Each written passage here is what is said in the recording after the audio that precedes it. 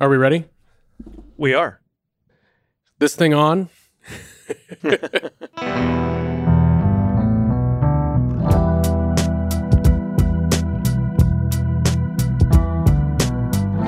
This is Josh Barrow. And this is Ken White.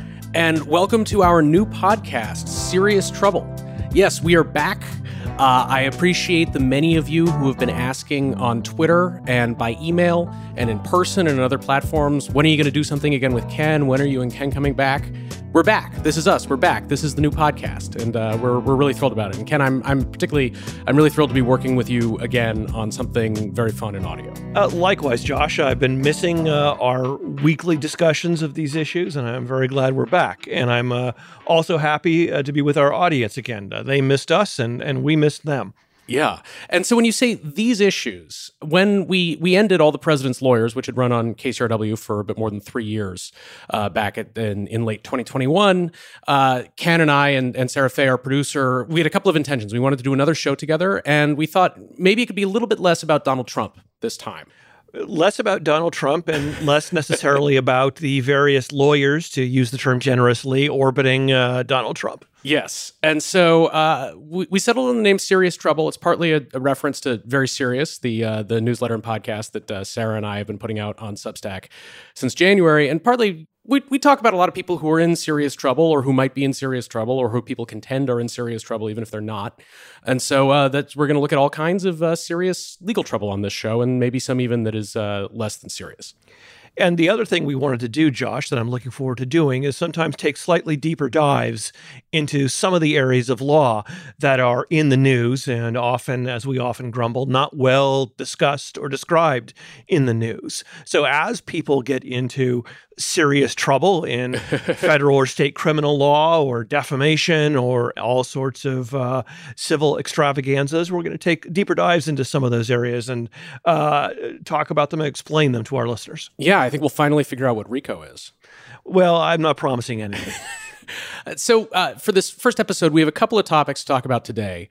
One, I know this show is going to be much less about Donald Trump, but Donald Trump is very much in the news this week with the January 6 hearings, and we're going to be talking about the case that's being laid out there and how it relates to any potential criminal case that could be brought against Donald Trump or other associates of his related to events surrounding the certification of the 2020 election.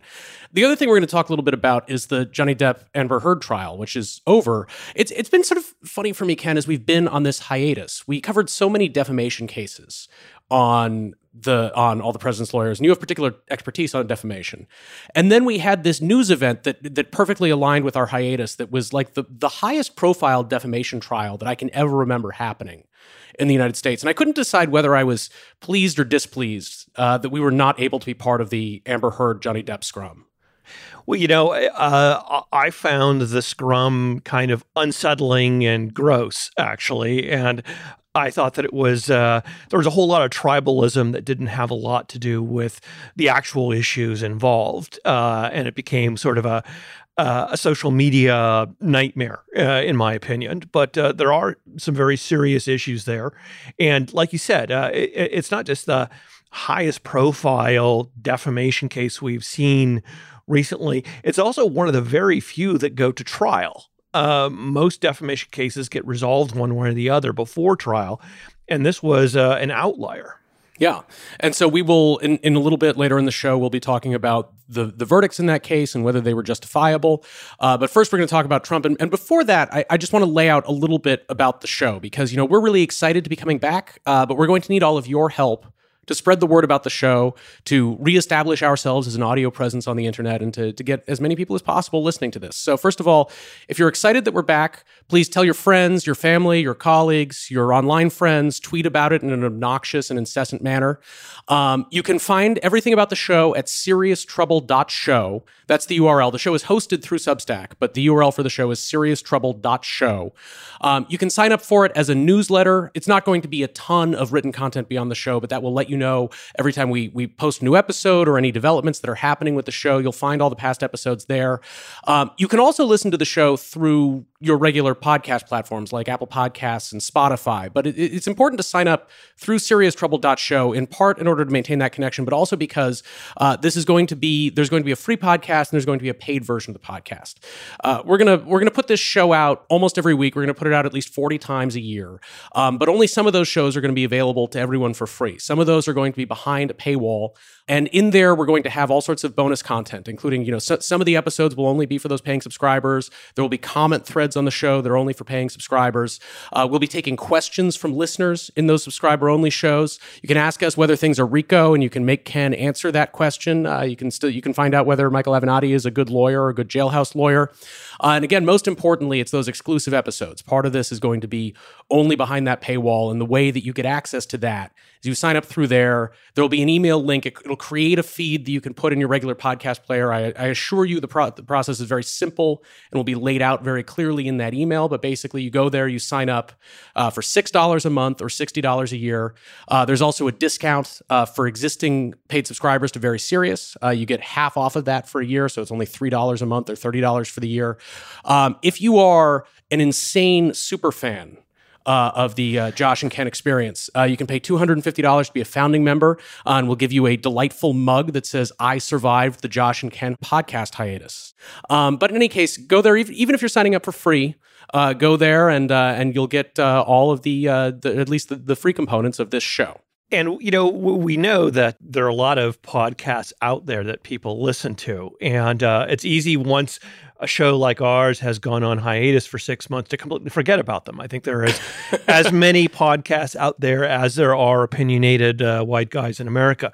And so some of us have 2 podcasts. Or more. So to the extent you can help us by getting the word out that we're back and that we're talking about things that we hope will interest people and engage them, we'd appreciate it. That would be a big help. So put it out there, tell people, and get it on social media, please. Yes. Okay. Let's catch up on news. The January 6th hearing. So I was interested in the approach that they have taken with these hearings so far, and a little more impressed than I expected to be, because I always feel like politically a problem with doing presentations about the January 6th riot is that it happened in front of all of us on national television. And the exhortations that the then President Donald Trump made to people to, go and fight like hell happened on national TV. And so, you can learn specifics about, allegedly Trump said to someone, maybe my supporters have the right idea about we should hang Mike Pence. By and large, what he did in public, and the moral evaluations, the political evaluations you could make about that, I think were already pretty clear at the time. And so a project of trying to get people to care more or to change their opinions about this, I feel like is challenging because of that. So I was interested that the hearing really seemed focused on making a legal case, a criminal case, or the case that members of the committee would like the Justice Department to make, that former President Trump not only behaved in an abominable manner or an impeachable manner, but that he behaved in a criminal manner. And specifically, they've already said this in filings, and they back this up in the live presentation. There's a couple of statutes that the committee has contended to the Justice Department that President Trump violated, that he sought to obstruct an official proceeding by trying to get then Vice President Mike Pence to refuse to count duly certified electoral votes. And then also that through that process, he committed fraud against the United States. And so I'm interested in what you think about that presentation. I thought it was effective, Josh, and I thought it was more disciplined than I anticipated. And, I went into it, I admit, with expectations very low. And in fact, I wasn't even going to watch it until I started seeing some reactions to it, because I expected that the typical congressional sideshow, which is, everyone taking their 5 or 10 minutes to bloviate, to get on camera for their constituents. But although I wouldn't exactly call this a professional prosecutorial presentation, it was substantially more disciplined than you usually get from Congress. It was more focused. It was less, look at me, I'm talking. And it actually had specific goals that it seemed reasonable it could meet. You're right that they had a lot of focus on those 2 potential crimes, obstruction of an official proceeding and fraud on the United States. And the interesting thing was they seemed to understand that, in part, the big lift here is not so much are there facts which could potentially show violations of those statutes. It's does the United States Department of Justice have the political will to go through with it? And this struck me as an effort to try to encourage the Department of Justice to cowboy up and to go through with the extraordinarily difficult, politically controversial, potentially dangerous process of maybe actually bringing some charges against a former president or people in his close orbit. Well, so, I mean, aside from the political difficulty of bringing those charges, a question that prosecutors would ask anytime is, what are our odds of securing a conviction on this? How solid is this case? And my understanding is that the big legal challenge here is an intent problem, that you have to show that the former president corruptly sought to interfere with an official proceeding. And in order to do that, you have to show that he knew that he was not entitled to the thing that he was seeking. So that he knew that he lost the election. He knew that, that Georgia or these various other states had not, in fact, cast a plurality of votes for him.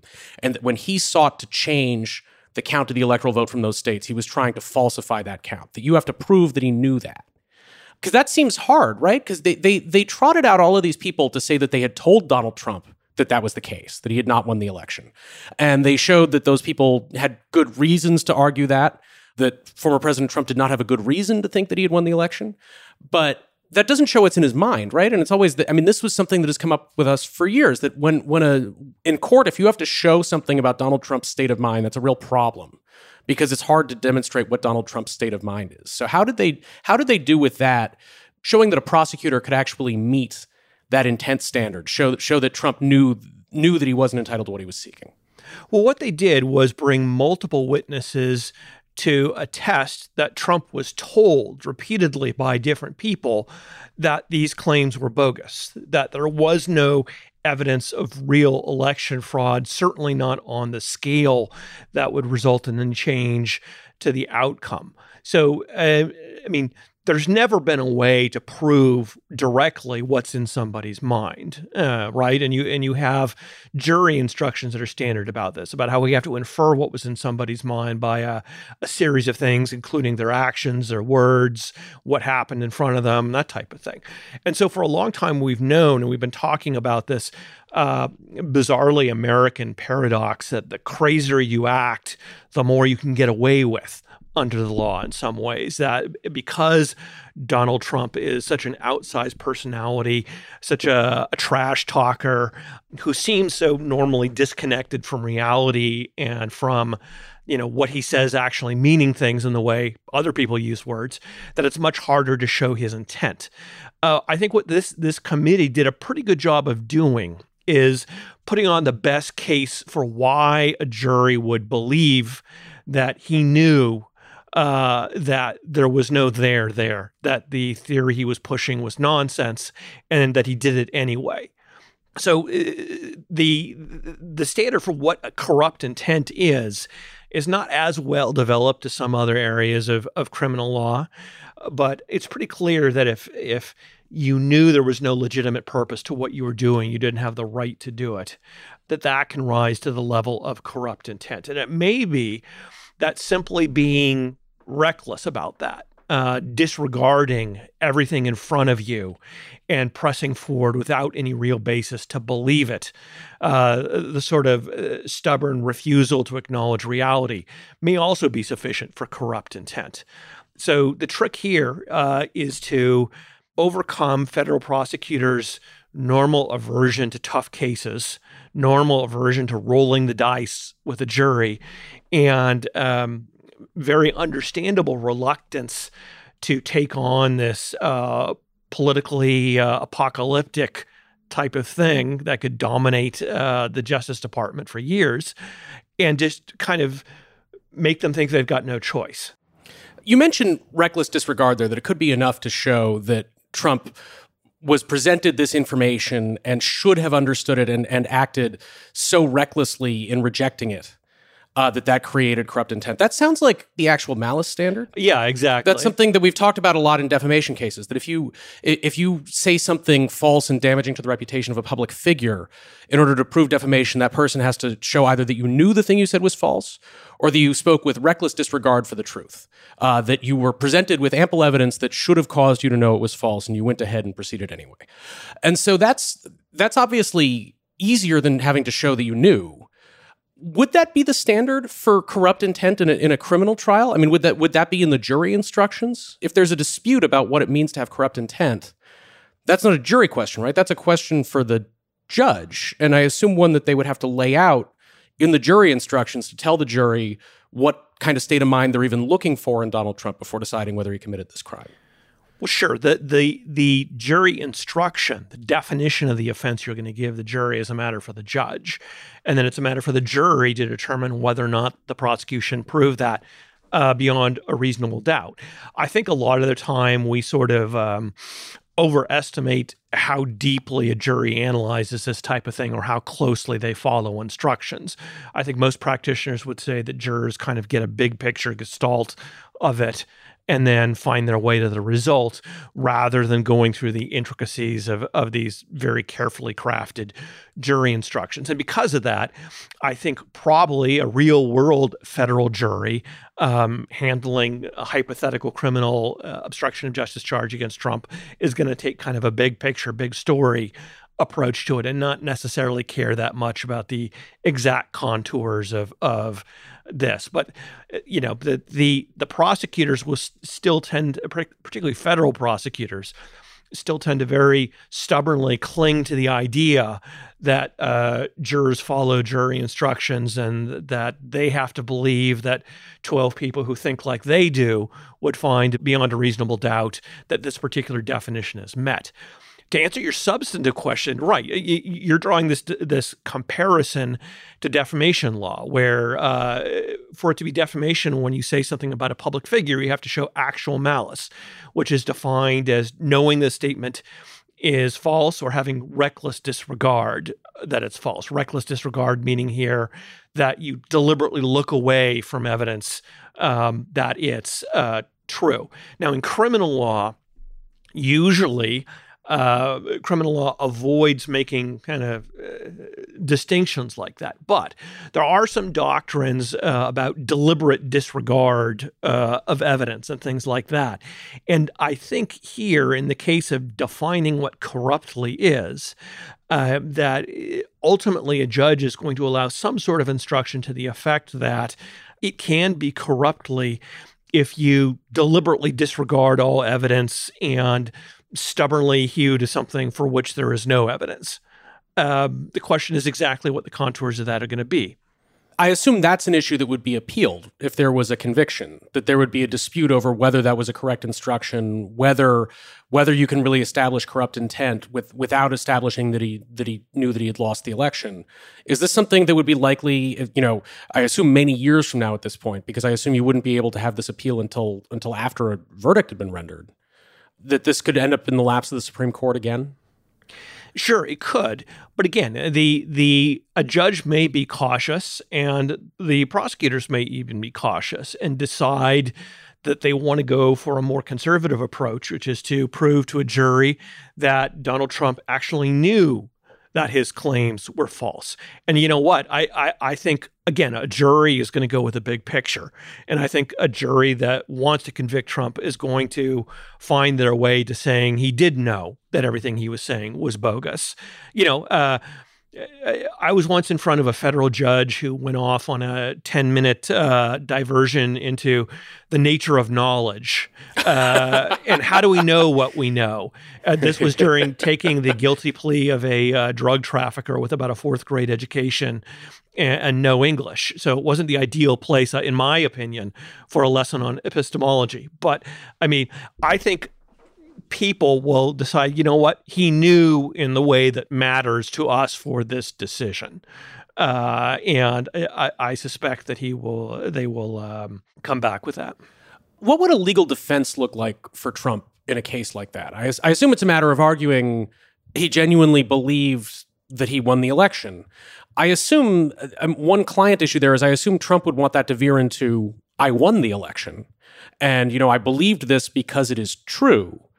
So first of all, I imagine that there might be some client control issues. I can't imagine what it's like to have Donald Trump as a criminal defense client.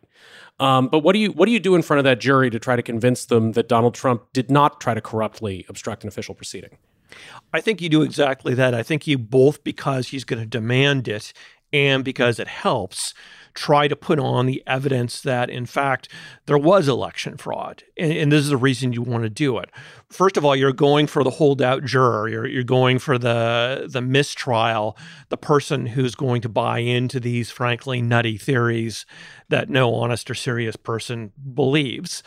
And, there are plenty of conspiracy theorists out there, and there are people obviously vulnerable to this talk. So it's not an unreasonable goal. Can you call, Lynn Wood or Sidney Powell as an expert witness here? Is that allowed? Isn't that like a Daubert problem? I don't think you'd call them as an expert witness, but you could certainly try to call them to establish Trump's state of mind. Okay. To say that, we believed it was bogus, and we explained to Donald Trump all the reasons we believed it was bogus, and we did so completely sincerely, and he reacted suggesting he believed us. So in trying to prove up that the election was somehow fraudulent, you're helping your defense that he believed it was fraudulent, or at least you're creating a reasonable doubt about whether or not he believed it was fraudulent. And you also just, you're filling the air with chaff. You're flooding the zone with garbage that tends to make the some jurors perhaps to say, this was all crazy, so it's hardly surprising that Trump would think maybe it's true.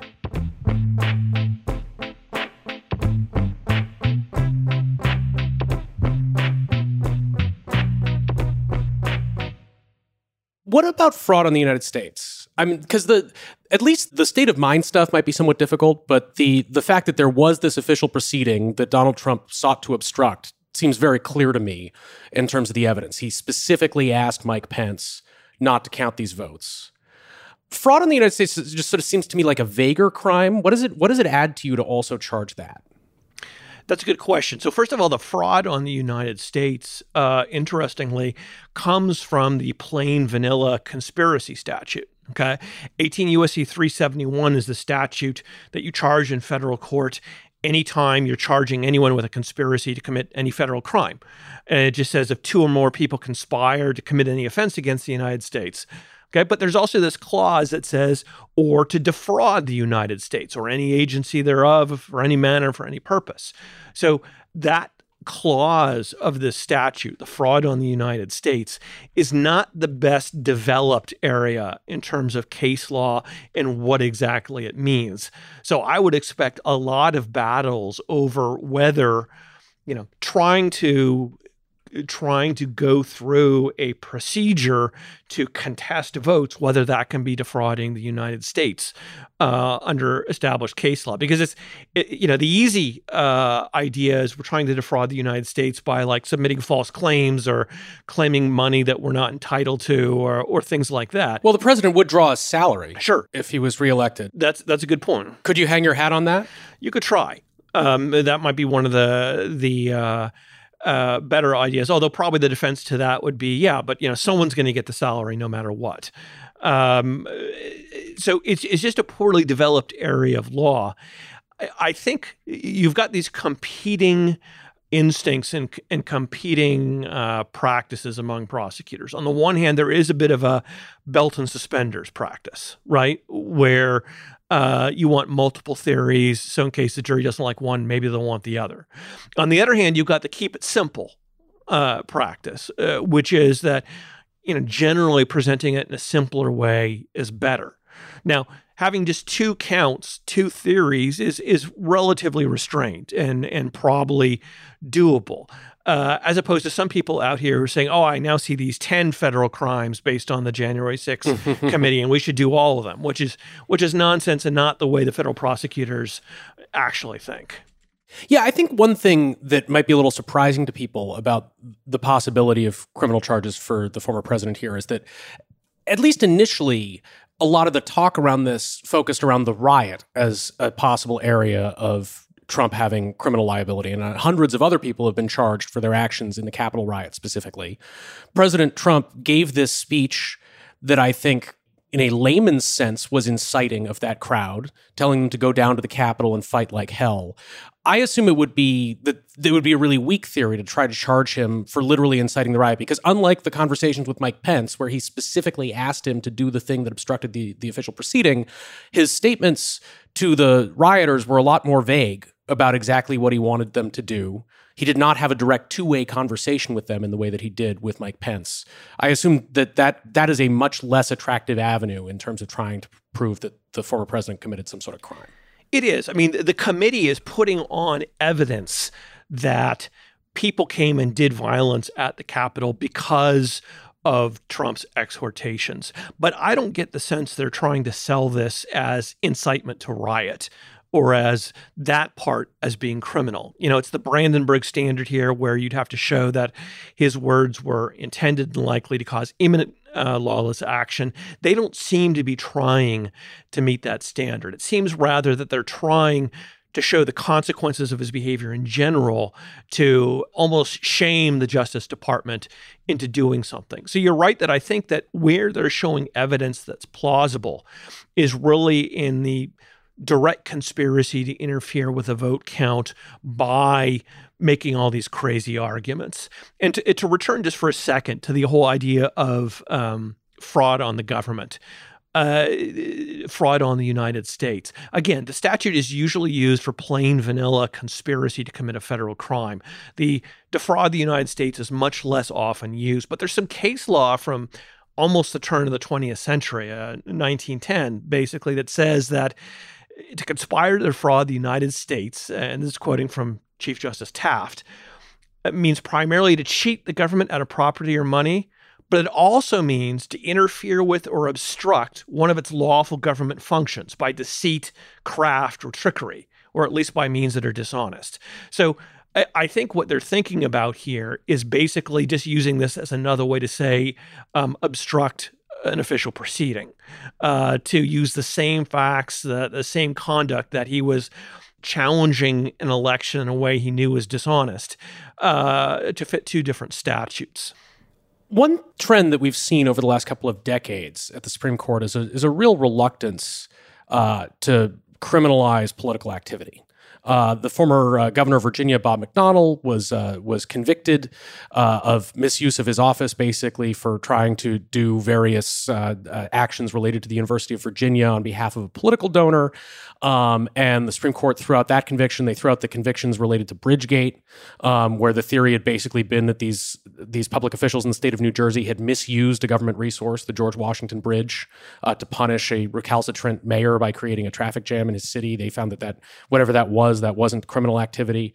And so I assume one argument that you would raise if you were Donald Trump on any of these cases is that Trump was engaged in politics, that there was a dispute over an election, and that he was trying to get a favorable outcome in the dispute, and that he engaged in political activity to that purpose.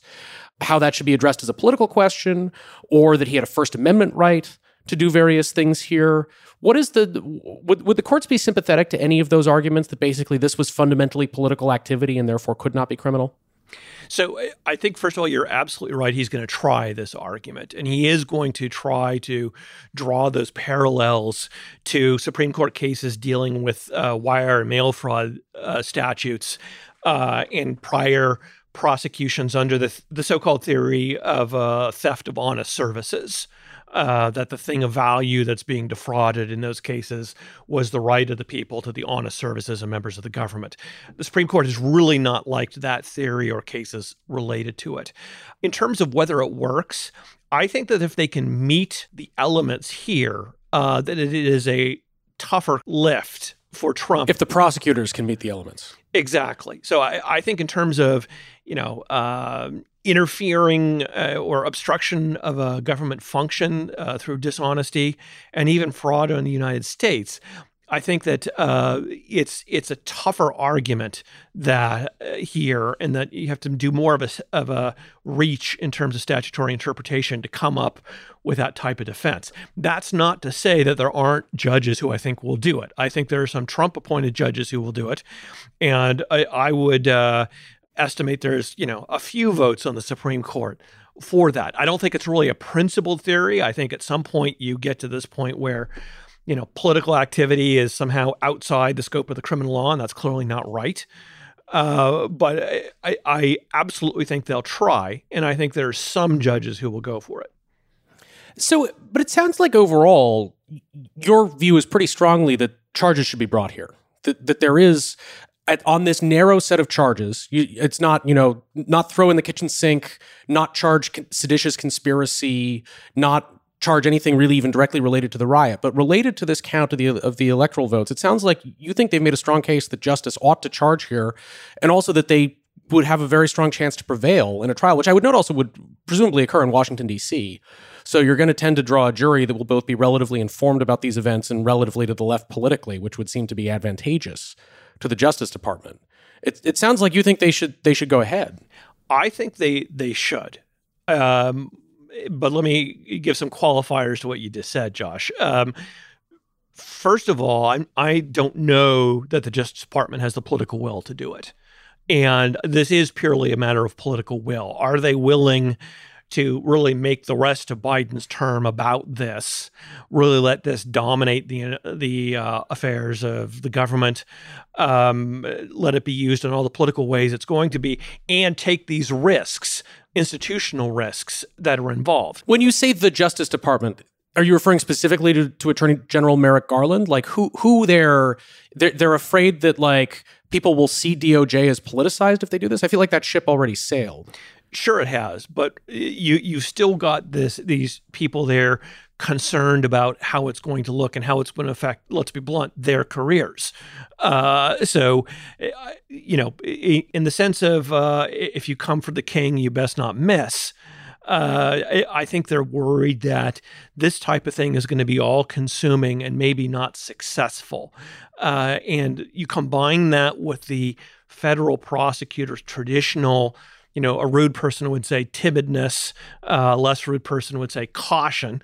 And it's a tough lift. I'm not sure they have the will to do it. I do think they should. I think it's historically important. I think the showing of knowing wrongdoing is very strong, and that what the committee has shown makes it stronger. I don't think that I'm suggesting that it's likely to prevail. I think it could prevail, but I think there's some serious obstructions to it. One is, I think that there's going to be all sorts of legal impediments. I think he's going to file all sorts of motions, and he's going to seek emergency review by writ from the Federal Court of Appeal, which the court may give since it's such an extraordinary situation to be prosecuting a former president. So I can see a lot of delays from that type of thing. I could even see the United States Supreme Court being willing to get involved in some sort of intermediate review before the case goes to trial over these types of issues. Again, because it's such an extraordinary situation. Normally, of course, in a federal criminal case, you have to wait to the end till you're convicted and sentenced before you get review. But there are opportunities for extraordinary review. And this is exactly the type of case where those would happen.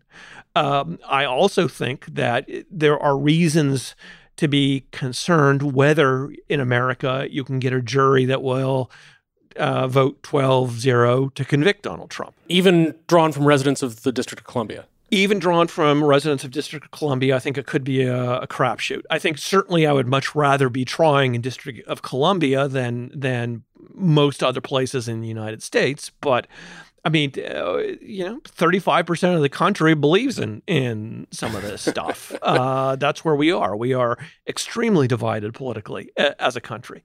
So I think it's worth the effort, and that the effort's important, though. One other thing before we move on to the much more elevated matter of Johnny Depp and Amber Heard, we saw a bunch of tape from depositions in this presentation from the January 6th committee. People describing their efforts to tell Donald Trump that he'd lost the election, and all of these crazy people around him, and what an insane environment it was in the White House between November 3rd of 2020 and January 6th of 2021. A lot of these people almost looked like they were enjoying their deposition, especially Bill Barr. Like, the tape almost looked like from a documentary when you do like those like confessional interviews or even on a reality show, people talking with exasperation about, oh my God, all these crazy people around me. And it's sort of interesting. I always assumed that a deposition is like a root canal. Did that feel tonally weird to you at all? Was this like weird compared to like what a deposition is normally like? The tone was unsettling. And what I sort of put it down to was the general sensibility that congressional proceedings are bullshit. So because, past congressional proceedings about Trump have led to impeachment proceedings, but most of the time, I think American sensibility is that proceedings before Congress are political nonsense and posturing. And I don't think it has the level of dignity or seriousness that you associate even with a civil deposition in a slip and fall case, let alone testifying before a grand jury or in trial. So I think the committee may have even encouraged that atmosphere a bit. And I think that was a shrewd thing to do, because I think you get a lot more honest and impactful testimony when people are thinking that, hey, this is a blast. Let me just let it all hang out and say what I think. Yeah, and exactly. Barr was very much just enjoying himself, just like somebody who hasn't substantially participated in the fall of the Republic. Like he ought to be laughing about what he did or didn't do. Yeah. So I thought it was good for them to let their guard down to talk about this stuff.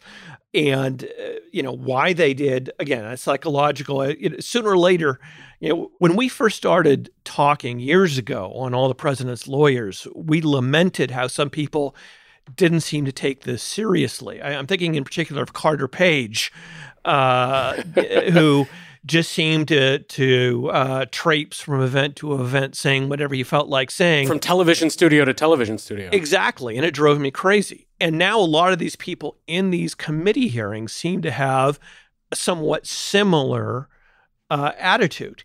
And while I think that's appalling on a lot of levels, I also think that it may be a way to get closer to truth sometimes, if they're not so buttoned up and unwilling to talk, and that is certainly a technique that lawyers use in deposition or in court to try to cultivate a rapport with the witness in a way that doesn't remind them that the lawyer is trying to eat them alive and encourages them instead to see the lawyer as their pal. The funny thing, though, with going all the way back to Carter Page is, like, as far as we can tell, like, Carter Page didn't commit a crime, and they may have had a good reason to get the initial FISA warrant against him, but it looks like the renewals of the FISA warrant were improper. Like, Carter Page was more or less in the right in the end? Well, that is a convoluted subject, but I will agree with you that the FISA process against him is very problematic, and in a perfect world would be used as a reason to dramatically revise FISA rules for everyone's benefit. But, I'm not holding my breath.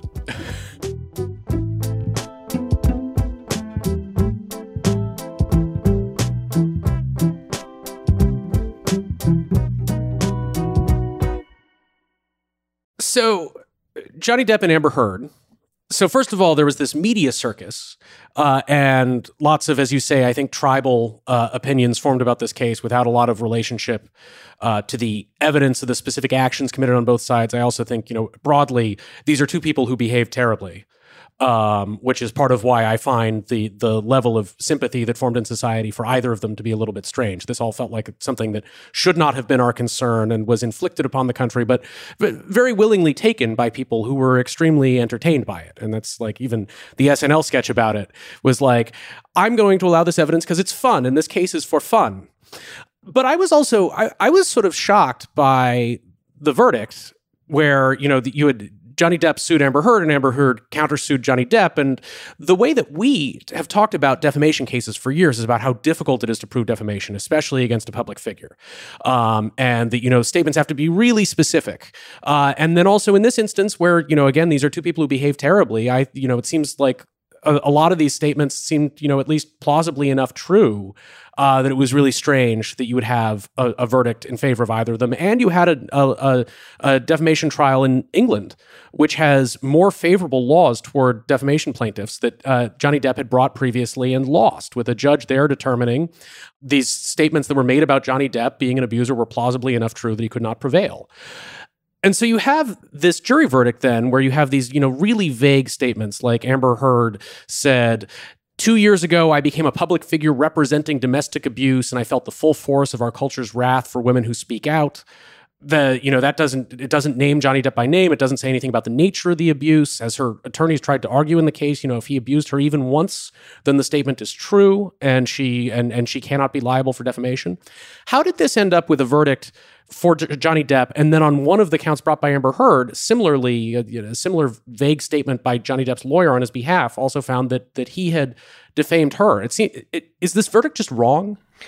So, Josh, I'm less comfortable opining about the rightness or wrongness of the verdict based on the evidence, because I think there was a lot of evidence, a lot of recorded statements, a lot of testimony, and I think whether or not a reasonable jury could have got there really requires an in-depth analysis of all of that stuff. So I'm not prepared to say the jury got it wrong because I didn't sit through all of it. And I think to really make that call, you do have to sit through all of it. That said, I find it somewhat surprising that a jury could get there for legitimate reasons, because like you said, the statements that Depp is suing over are awfully vague. Now, a lot of people express surprise that he could sue at all, given that she didn't name him, didn't use his name. That's not really an issue. I mean, it's very well established in defamation that if a person would understand you to be referring to a particular person, that you don't have to name them. But like you said, he sued over her saying things like I spoke up against sexual violence and faced our culture's wrath. I became a public figure representing domestic abuse. I had the rare vantage point of seeing in real time how institutions protect men accused of abuse. And yes, absolutely, you can interpret those as saying Johnny Depp abused me. But you can also interpret them, frankly, as saying that I became perceived as a victim of domestic abuse, and I saw how society reacts to that. So given all the evidence that I heard, I found it somewhat surprising that a jury could get to the point where it found that the statements were provably false statements of fact that were false and that she knew were false. But again, before I go and say a jury's wrong on something like that, where it's very fact intensive, I would want to see all the evidence. And it's possible that the jury just decided she's a big liar and she was really lying about almost everything. But it would really have to be almost everything, right? Because of the vagueness about what the nature of the abuse or even the extent of the abuse that she experienced. It would have to be more than just establishing that she lied about a lot of things. It would be that she lied about such a large fraction of the things that the statement was, under any reasonable interpretation, was false. Exactly. So there's this doctrine of substantial truth, also known as the gist or the sting doctrine, where if kind of the thrust of the statement is true, it doesn't matter if some of the details are not true. And particularly because of the vagueness in which her statements are framed, I think it's pretty surprising that if the jury applied the law correctly, that they could get to that result. But I hesitate to say they got it wrong without listening to it all myself. Of course, my bias, as you know, is going to be against defamation claims and for defamation defense. But, there was a lot of discussion of whether or not she was lying, and there were a lot of attacks on her. Some people saw that as sort of a unfair and deliberate besmirching of anyone who complains about domestic violence or abuse. But sometimes juries, practically speaking, wind up being pretty black and white and not nuanced. And they just decide they like you or they hate you. You're a truth teller or you're a liar. And once they get to that point, sometimes they stop looking at nuance. Now, surprisingly, this jury did find that Amber Heard was defamed by one of the statements of Adam Waldman, Depp's lawyer. And it really seems as if they concluded that it was false and knowingly false, that she and her friends had created a hoax of the destruction of an apartment to make it look as if there had been a fight. So in that way, they're not being purely black and white. But that read to me almost like, hey, let's try to show some nuance here or be even-handed or that type of thing, because the big numbers came out for Johnny Depp. And that statement at least had a fair amount of specificity to it. It was not just like Amber Heard's a big liar. He accuses her of lying about specific things, about having intentionally spilled wine in the apartment and roughed the place up to make it look like there had been damage that had been done by some sort of intruder. So it was that's. I mean, again, I don't know the whole. I'm like you. I'm not deep into the specific evidence there, but this at least seems like the sort of statement that would be more plausible that you might prove falsity of, because it has such a higher degree of specificity. Exactly. That would be an easier one to prove as false. Josh, we're dealing with kind of a culture here where most Americans form very strong opinions about the guilt or innocence of a criminal defendant or liability in a civil case, having only heard the barest fraction of what happened in the courtroom, and that only filtered through media, some of which is overtly biased and some of which doesn't really understand the issues. So I think a lot of people very strongly feel that this was right or this was wrong. And I think not too much of it is based on a thorough knowledge of what the evidence was, but that doesn't distinguish it from most other American cases. And the one about this is that there was tons of evidence, tons of witnesses, and it's very complicated.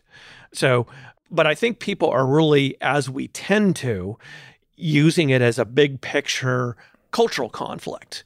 This is a conflict between women complaining about violence and sexual abuse and men retaliating against that, or, men versus women or whatever it is. And frankly, there are elements of that too. So Amber Heard is by no means representative of the average American woman facing a defamation claim over claims of sexual violence or physical abuse. And that is, unfortunately, increasingly prevalent. You might know, Josh, that I try as, I guess, avocation to help connect people threatened with bogus defamation claims with pro bono counsel. And I've done that for years. And over the last few years, kind of basically coexistent with the Me Too movement, more and more of the people coming to me for help have been women who have spoken out about being raped or sexually harassed or subjected to violence, who are then threatened with defamation claims or sued for defamation here or in other countries. From when it was once an outlier, it is now probably around a third of the requests I get are on that specific issue. Literally, more than a dozen a year, just to me, one person. So I think the concern that it's a problem that you can retaliate against claims of sexual abuse with defamation claims is a completely legitimate one. On the other hand, I don't think that the truth of what actually happened in a situation is dictated by that. And I don't know what happened here. And I didn't watch the trial carefully enough to say who I think is telling the truth or lying. Does this matter precedentially? I mean, I realize it's not like these lawsuits are matters of state law. This was a lawsuit in Virginia. It's not like literally precedent for a case that might be heard in some other state. But I assume that this is going to encourage people to file more of those defamation claims in cases both where the statements about them are false and in cases where the statements are true. It should encourage people to do that in both of those circumstances. But I don't know whether this tells us that much about what future juries are likely to do with future cases involving different people. because I don't know the extent to which the media circus celebrity aspect of this has an unusual effect compared to a case that might be between two people who are not famous actors. So I think you have to distinguish here between legal precedent and practical precedent. So legally, it's not likely to establish much of anything. Most of the rules that are in the jury instructions are not particularly controversial. And I don't see issues here where anyone's going to win by saying the trial judge got it wrong in defining defamation or defining what standard had to be met. The only reasonably controversial, I think, legal issue was probably whether a Virginia court had jurisdiction over Amber Heard based on the impact in Virginia of her statement. She resides in California. Right. So jurisdiction for defamatory statements is still an issue of some legal controversy. But when you're talking about practical precedent, which isn't really precedent at all, but sort of an ambiguous feeling, it does have power. It emboldens people to think they want to sue.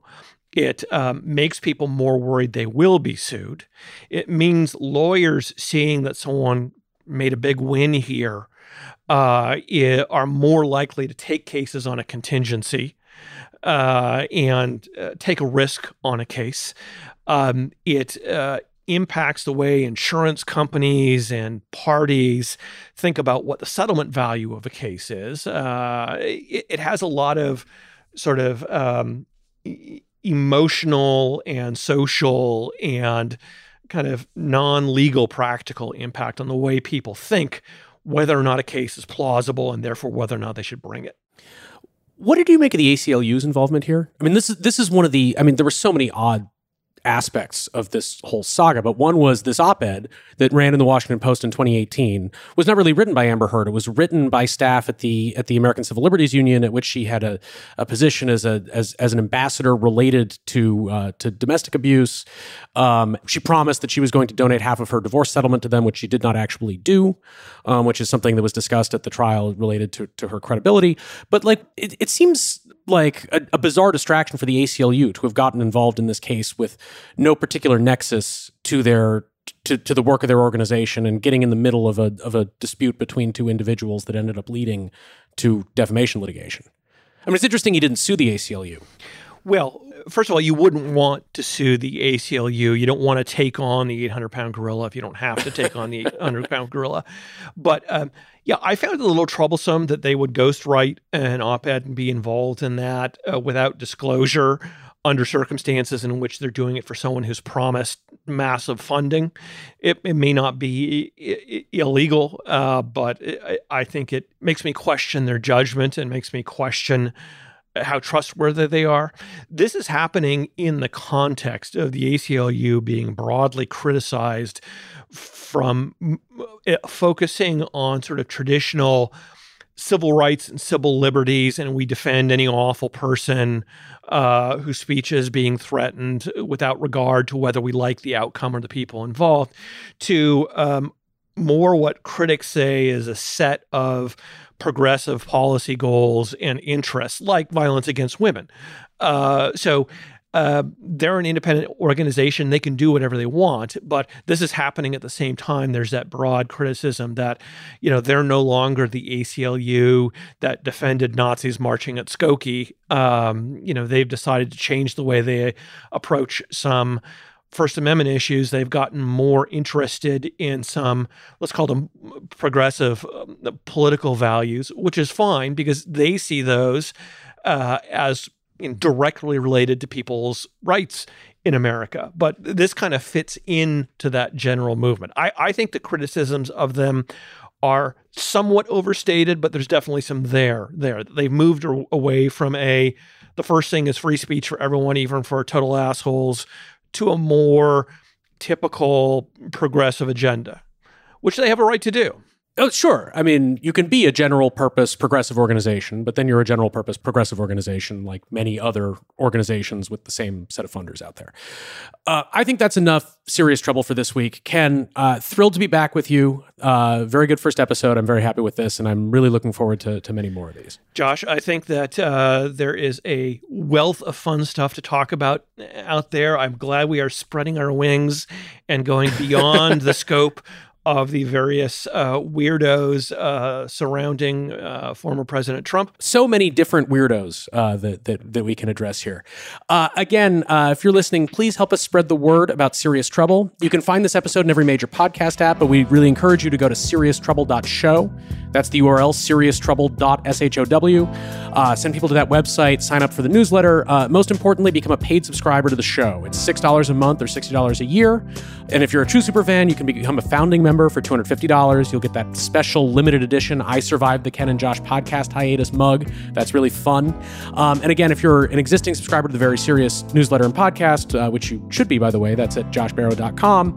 If you're already paying for that, you get 50% off the first year with Serious Trouble. So, everybody needs more podcast content, and I encourage you to get every episode that we put out by becoming a paid subscriber. So again, reach us, join the conversation. There's a comment section under this, under the page for this episode of this show for paying subscribers. You can put comments in there. Ken and I will be popping in to look at your questions, either to answer them there or to use them as fodder for future shows. That's also where you can support the show as a paying subscriber and where you can get those exclusive bonus episodes. I'm Ken White. And I'm Josh Barrow. Serious Trouble is created and produced by Very Serious Media. That's Josh Barrow and Sarah Fay.